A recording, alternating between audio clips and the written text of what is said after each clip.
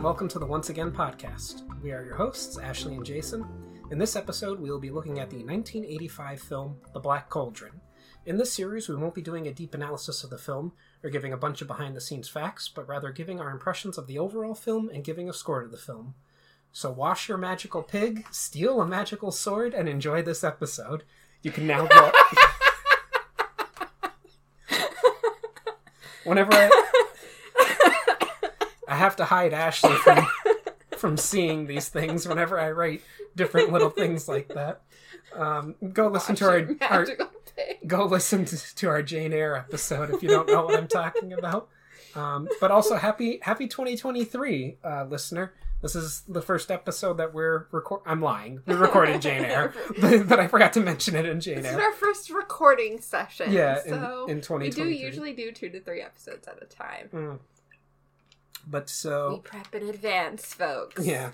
Diving right into it, The Black Cauldron is a 1985 American animated dark fantasy adventure film and the 25th Disney animated feature film. It is loosely based on the first 2 books in the Chronicles of Prydain by Lloyd Alexander, a series of 5 novels that are, in turn, based on Welsh mythology. Set in the mythical land of Prydain during the early Middle Ages... I gotta time this out for a second. I think I have the first of these books lying on my bedroom floor right now because somebody gave it to me or something with it, but I haven't. Yeah. Because for some reason, Prydain is sticking in my head. I'm going to have to check that out when I get home. Yeah. And then start reading it. Well, they're next on my Audible list of books to listen. Because really? I found it very interesting. And I'm going through my bookshelves to do some clean out because I own too many things, guys, and unrelated to this. But I was pulling stuff out because I think I'm going to get like a little library cart and put like my to be read on there because I'm very bad about like visualizing what I need to read on my bookshelves because things just go there. So this was one of those things I pulled out, and I was actually thinking about donating it to the library because that's what I do with books I don't want, and was like, no, I think somebody gave this to me to read. I don't remember who, but I'm pretty sure somebody passed it off to me to read. But now I'm like, what in the world? Because like I did not know I didn't look any of that up. I usually find all this stuff out for the first time when we're sitting here. Well, I go in knowledge-less. Well, now we know. And knowledge is power. G.I. Joe. But set in the mythical land of Prydain during the early Middle Ages, the film centers on a wicked emperor king known as the Horned King. Not the Horny King, like Mr. Rochester and Jane Eyre. Who hopes to secure an ancient magical cauldron that will aid him in his desire to conquer the world. He is opposed by a young pig herder, Tiran, Princess... This is the one that I'm going to... Princess Eilonwy. Eilonwy.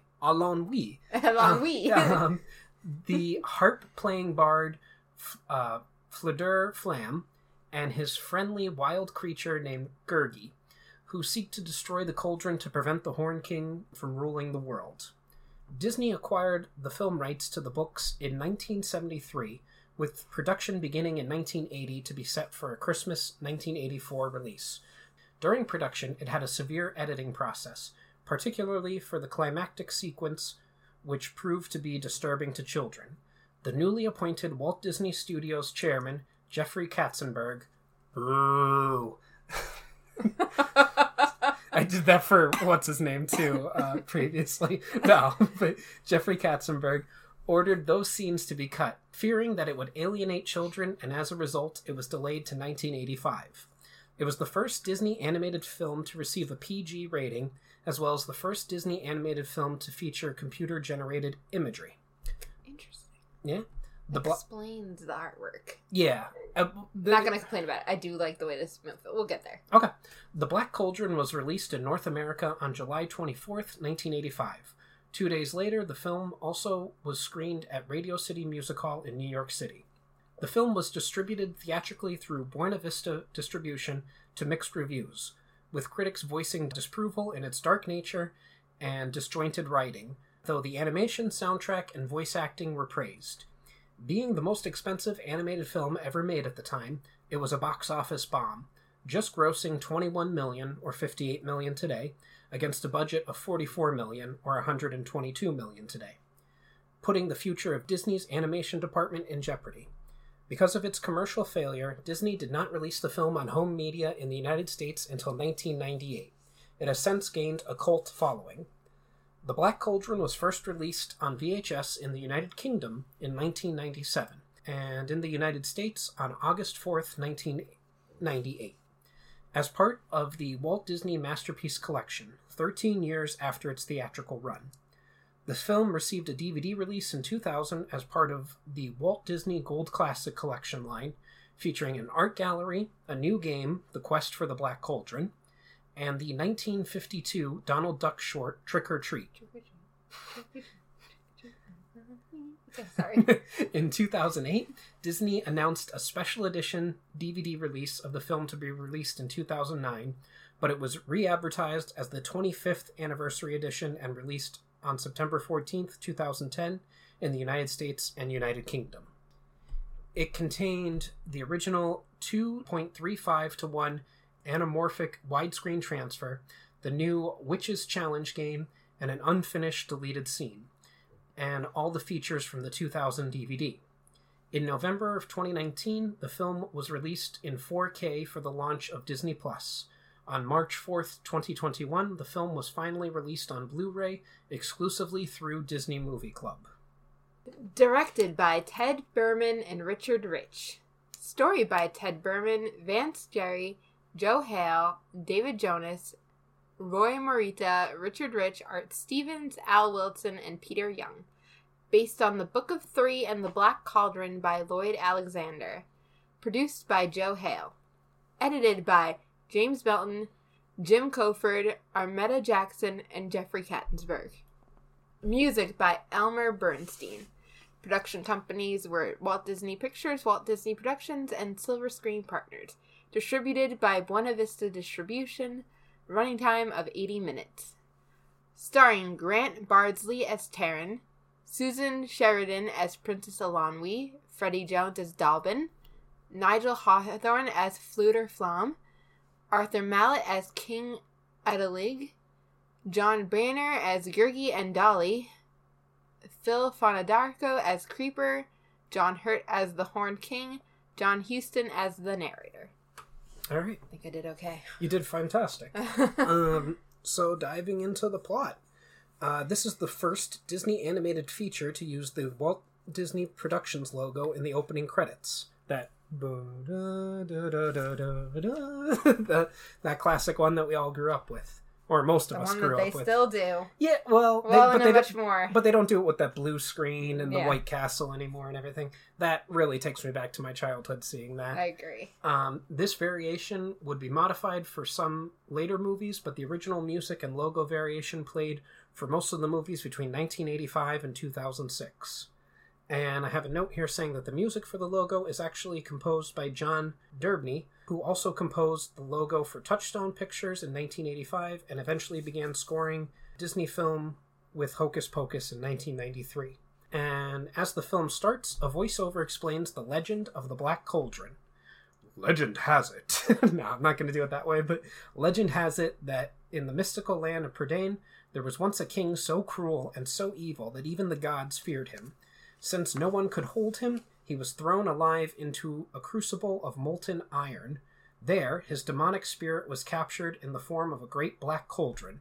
For uncounted centuries, the Black Cauldron lay hidden, waiting, while evil men searched for it, knowing whoever possessed it would have the power to resurrect an army of deathless warriors, and with them rule the world. I just have a question of why we have all these evil kings in Yeah, this world. that was the thing. It's like when it started talking about a king so evil, and then we have the Horned King. Like later, Like- I was like, oh wait, is it? Are we like, not talking about the Horned King? Yeah, is it Are a they the time same travel people? thing? Yeah. Like, is it his Weird. son? Yeah. Weird. But on a small farm of Of Caer Dalbin. Thank you. On the small farm of Caer Dalbin, Terran, a young boy relegated to a life of an assistant pig keeper, longs for joining the war against the evil Horned King and becoming a hero despite the insistence of Dalbin, his guardian, that war is no game. On a nondescript morning, Henwen, the pig Terran looks after, seems to go crazy. Dalbin explains that Henwen is a magical pig who can create visions using water, which Turan was previously unaware of. And I have 2 notes here. The first one being, Hen is the cutest Disney pig. I'm also surprised that I found her cuter than Cat the cat. that was in the opening part. His name was Cat. I just love that the pig has my immediate reaction was, the pig has powers? Yeah. The pig. I have a note about that later And on. then also, I just want to say, this movie, I immediately was, struck by its color palette, because it's definitely a much darker color paletted film, which makes sense given the, subject matter. And one of the lead animators on this was actually Tim Burton. So it's not that surprising when you know that. That checks out. Yeah.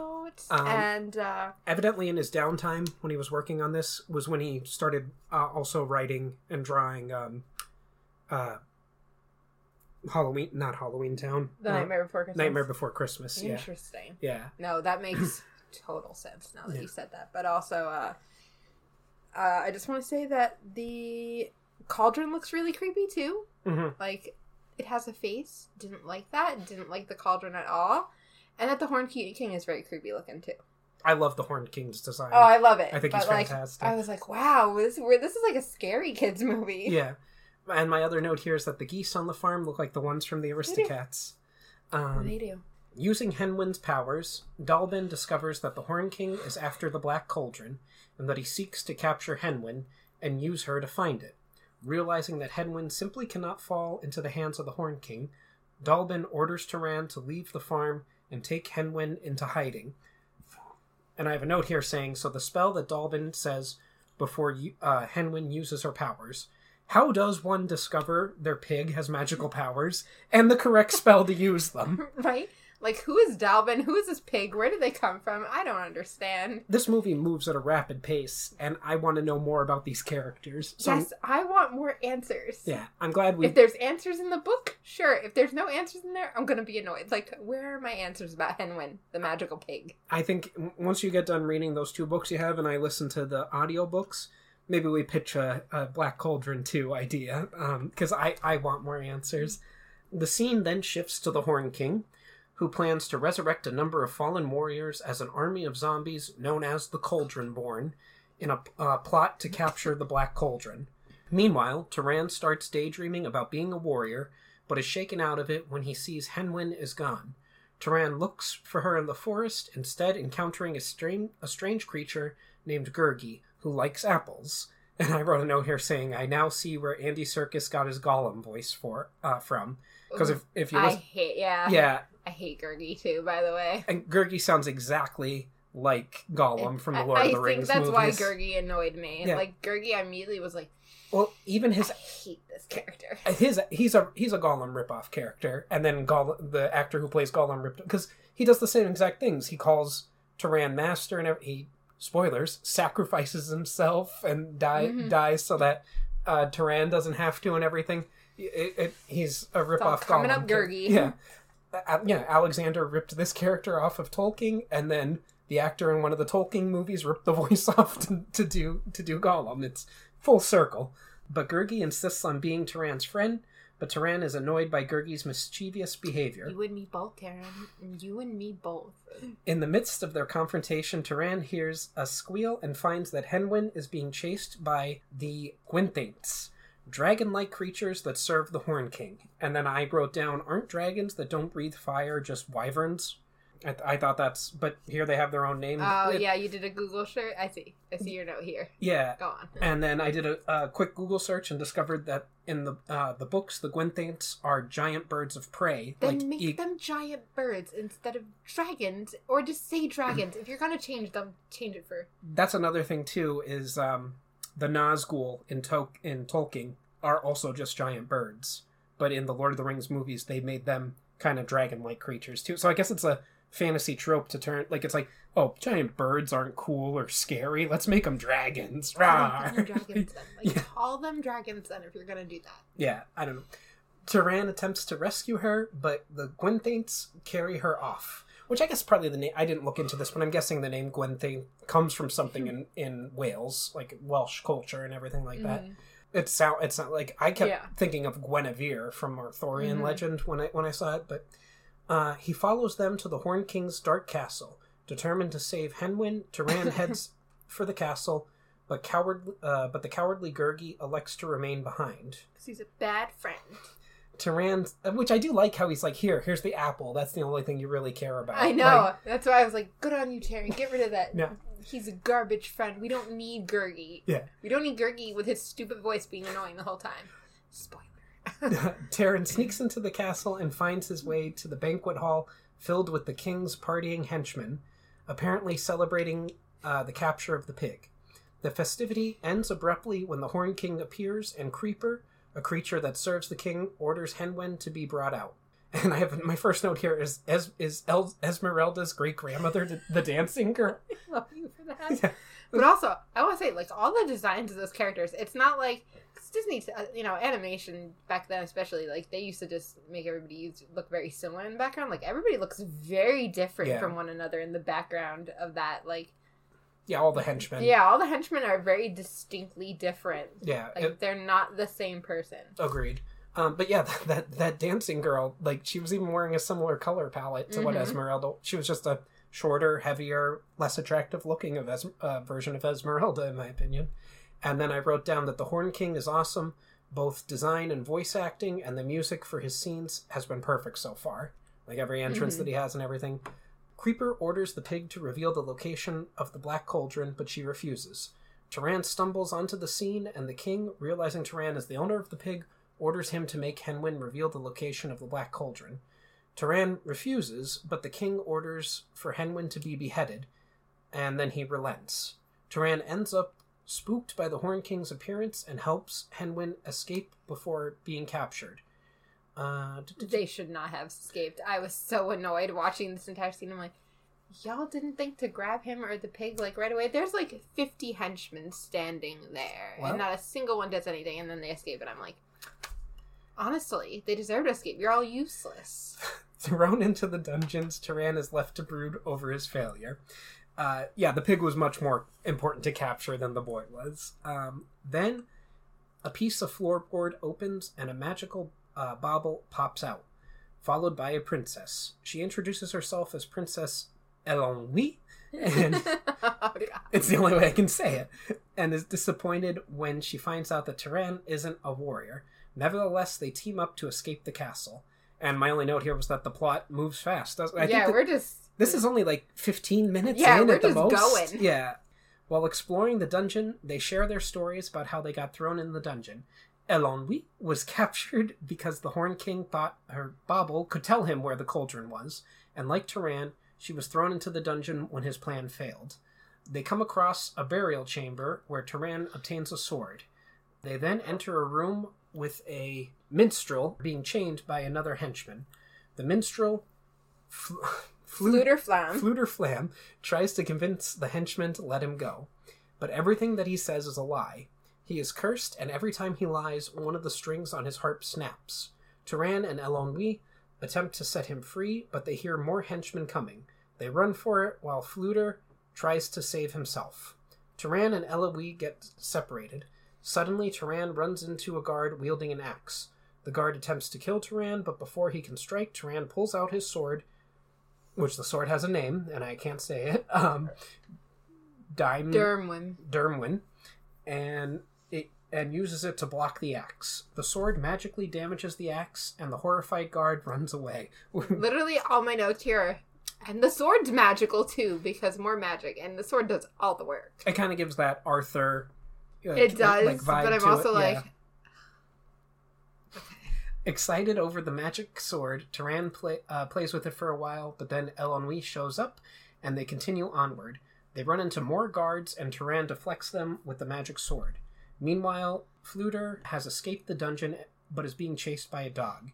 Turan slows down the guards by slashing some of the wine barrels with the sword. Turan and Elonui finally make it to the entrance of the castle, only to find that the drawbridge is closed. Creeper and the other henchmen have them cornered, but then Turan uses the sword to cut the chain to the drawbridge, allowing it to fall down. Creeper and the guards stand back in fright, while Fluter bowls past them. Turan and Eloonwy make it past the closing gate, but Fflewddur barely makes it with his pants being ripped, and together they escape into the forest. Mm-hmm. Back in the castle, Creeper nervously goes to the Horn King's throne room and informs his master of the pig keeper's escape. He attempts to choke himself as punishment, but is surprised to find out that his master likes the news. If Turan has escaped, he will find the pig, and then they can capture them both again.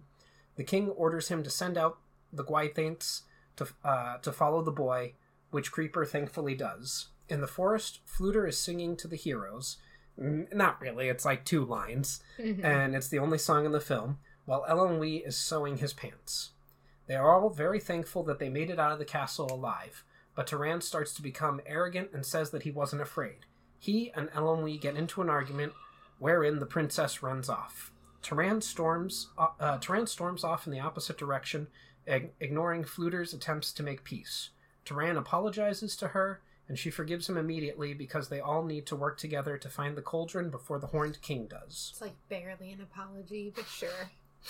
Just then, they hear Fflewddur yell for help.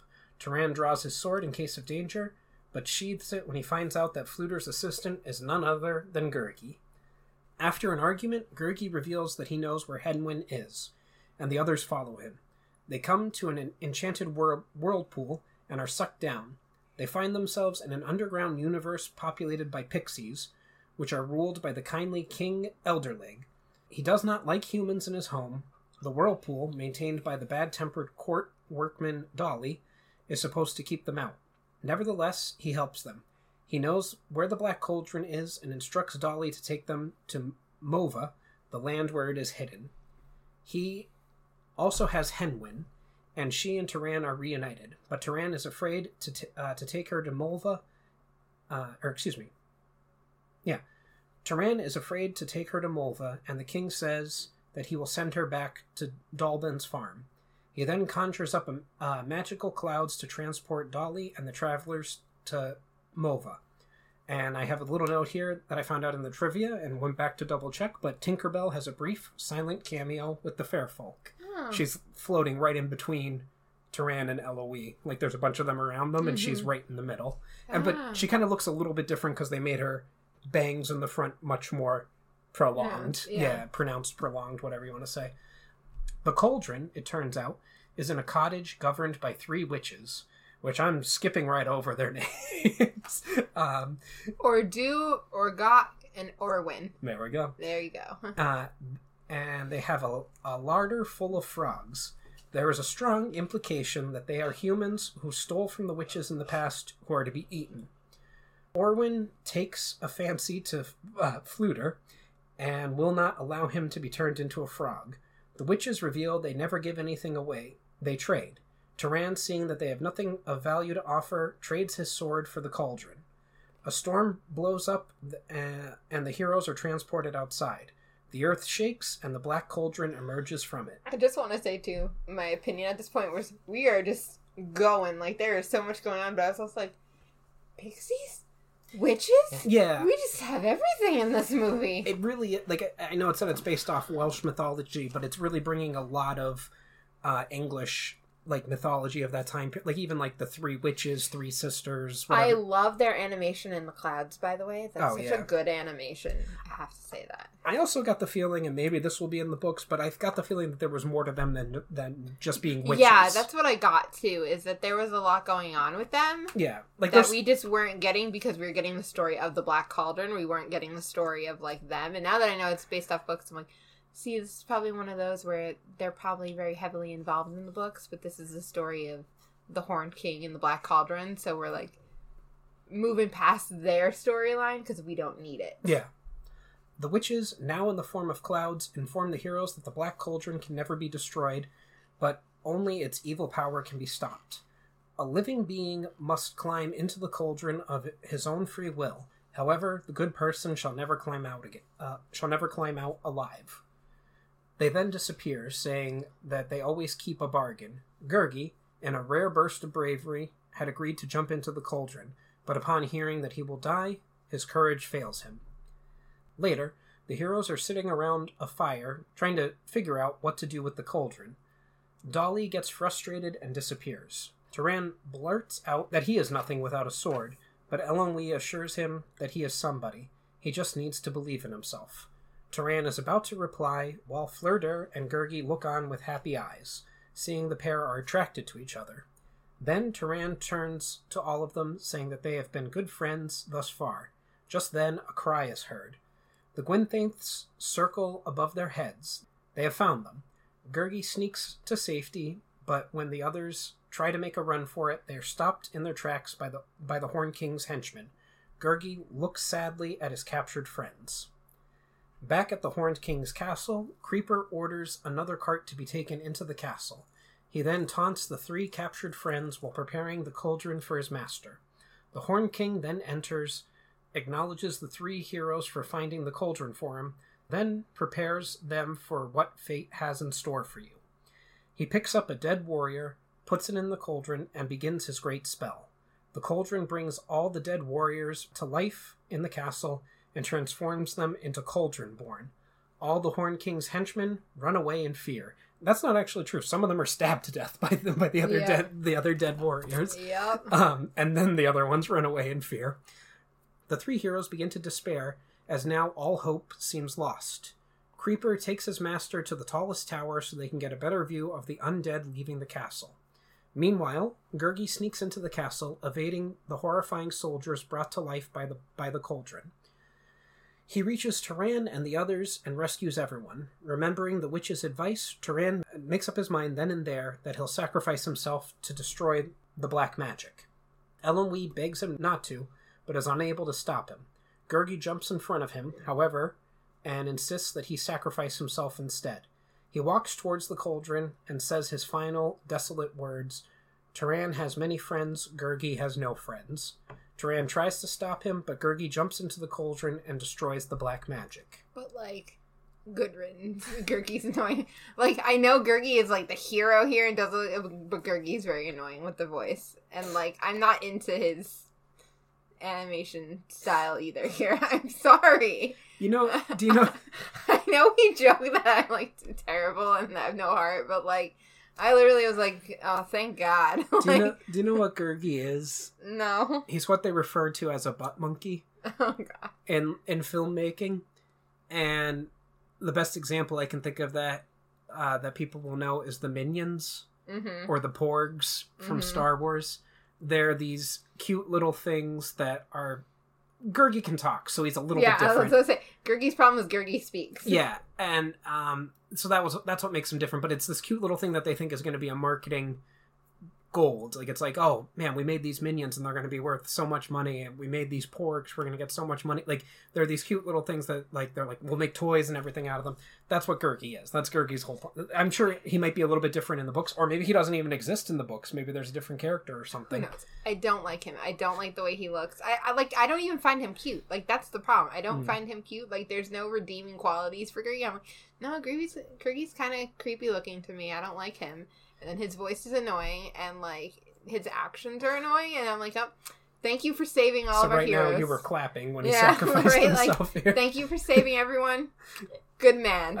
You have done your good deed, Gurgi. Get out of the story. Outside, Creeper and the Horn King watch in shock as the undead army falls and dies. Blaming Creeper for the screw-up, the Horn King chokes his slave and decides to throw him into the cauldron to start the spell working again. Turan tells Eilonwy and Fflewddur to leave the castle while he attempts to save Gurgi. As the king and Creeper enter the chamber, they see Turan is free. Creeper blames Turan for the incident, and the king drops him and turns in anger to the boy. "You have interfered for the last time. Now, Pigkeeper, you shall die." He attempts to throw Turan into the cauldron, but suddenly the wind issuing from the cauldron turns on him, and he cannot escape. He screams in anger as he is violently sucked in. Once gone, Creeper begins to mourn for his master, but then realizes he is now free and will never be throttled again, and starts laughing. The cauldron sinks into the ground, and the castle begins to crumble. Turan finds his friends waiting for him. They escape in a longboat as the castle explodes and falls into the water. Creeper, still laughing, flies away on a Gwynthainis. Turan and his friends have just made it to shore when the cauldron rises from the water. Again, in the form of clouds, the witches reappear, decide the heroes have no more use for the cauldron, and prepare to take it back.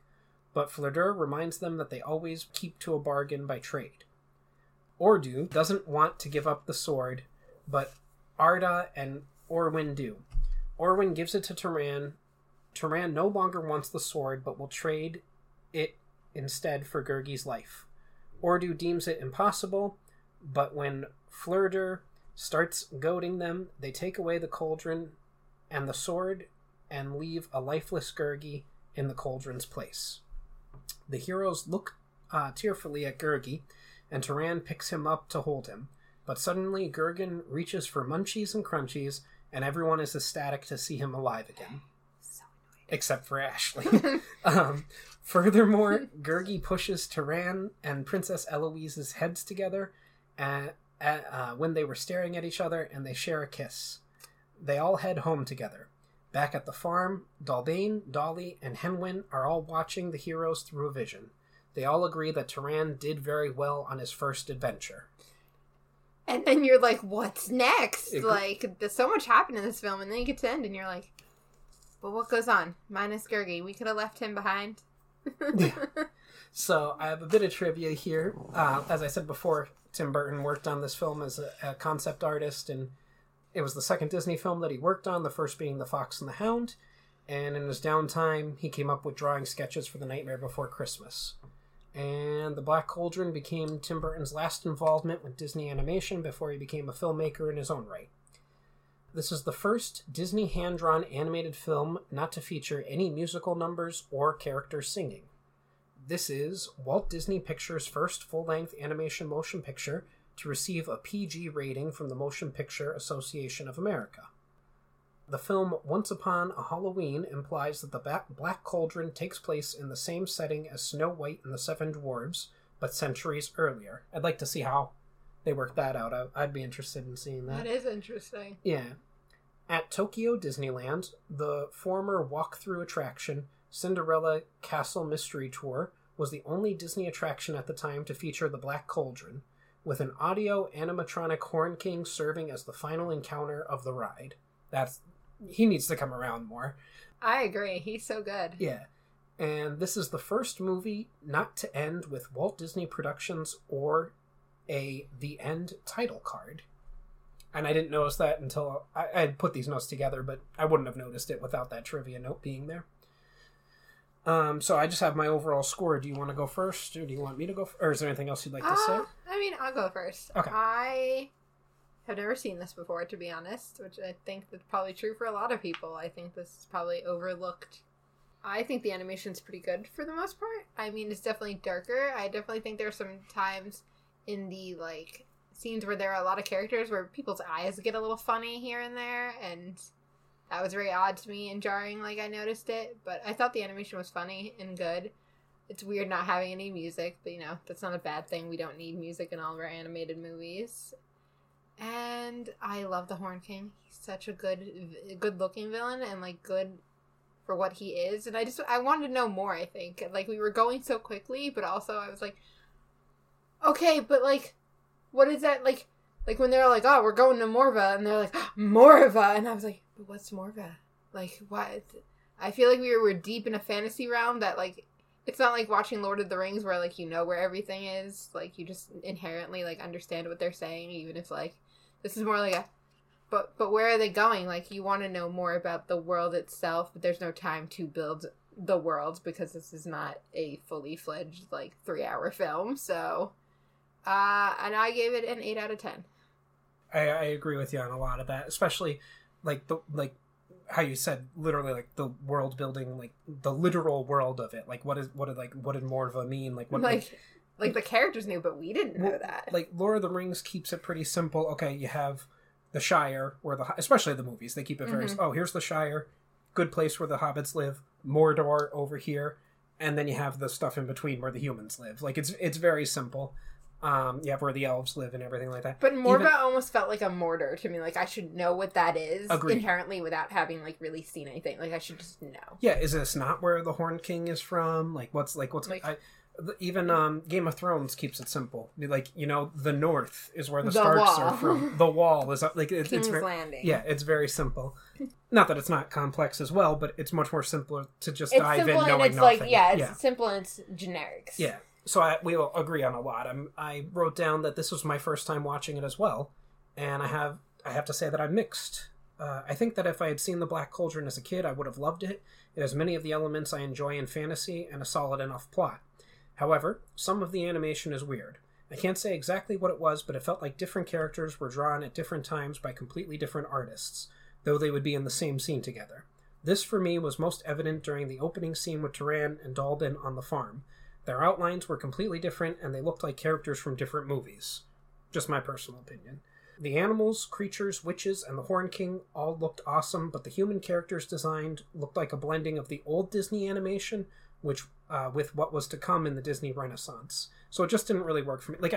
The characters, the size of their hands were very large, and it's like I said, a lot of their eyes were doing weird things here and there. I don't know if you noticed, like the gypsy dancer lady, her eyes bugged out a few times, and I was like, "What was that?" I think that weird. was purpose. I think it was on purpose, but I Yeah. also was like, "But why did they do? Why was it on purpose? Like, it was a weird thing to do here and there." I also am going to criticize the voice acting. While well cast and well performed, I'm criticizing the actual audio sound. The actors just sounded very echoey to me, and it wasn't the worst audio production from a Disney film, but it was far from the best. It was also unusual but enjoyable to get a Disney animated movie without a song in it, so they get credit for trying something different, in my opinion. Overall, I have to say that the plot moved so fast it left me wanting more. I'm going to listen to the Chronicles of Prydain on Audible, because I'm interested in these characters, but I wish we had a proper sequel or even a prequel. Rise of the Horn King, anyone? Yeah, I want to know, where did he come from? Exactly. Also, whose sword was that Taran pulled out? They say, it was a great it warrior, was a great warrior who built king. this castle and stuff. Who though? Yeah, was it the Horn King's father? What? Also, Gurgi refers to Taran quite frequently as little lordling and prince and stuff. The Horn King calls Eloise a scullery maid. He's the only character that makes her she's not a princess. Everyone else calls her princess, but he's a pig farmer, a scullery maid, and a harp she player. calls herself a princess. Is she actually a princess? Yeah. But other characters, Gurgi keep making references to Taran being a prince or a lordling or something, and I'm is he? Yeah. Is he something more than just this guy that was working on this farm? Was that his father and his father's sword that was buried there? And that's what I thought. I thought that was going to come out at some point, and it didn't. And I was like, okay, maybe in the books we'll find out. Mm-hmm. But I understand Disney didn't make a sequel to this because this movie was a bomb. In fact, this almost bankrupted Disney Studios. But I think enough time has passed, and it has a large enough cult following that a sequel, prequel, or remake would do well. I suppose we'll have to wait and see what happens with the Willow series on Disney Plus before I know if they'll dip their toes into fantasy water again anytime soon. All in all, I'm giving The Black Cauldron a 6.5 out of 10. Not the best Disney animated film, but far from the worst. Anything else you'd like to say? Or? Not really. All right, well, this has been the Once Again Podcast. Any questions, comments, or critiques can be addressed to our email at onceagainpod@gmail.com. Follow us on our social media accounts, Once Again Pod, all one word, on Twitter, Instagram, and TikTok. If you'd like to contribute to the podcast, we have several tiers available on patreon.com/onceagainpod. As always, a like, follow, or share would be greatly appreciated. Thank you and have a wonderful day, and remember, we will entertain you. We will always entertain you.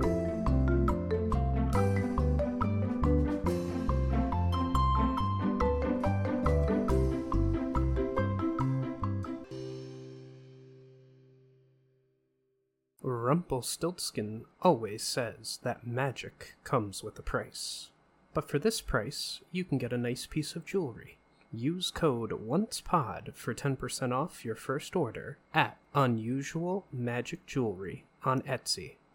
Click the link in the description.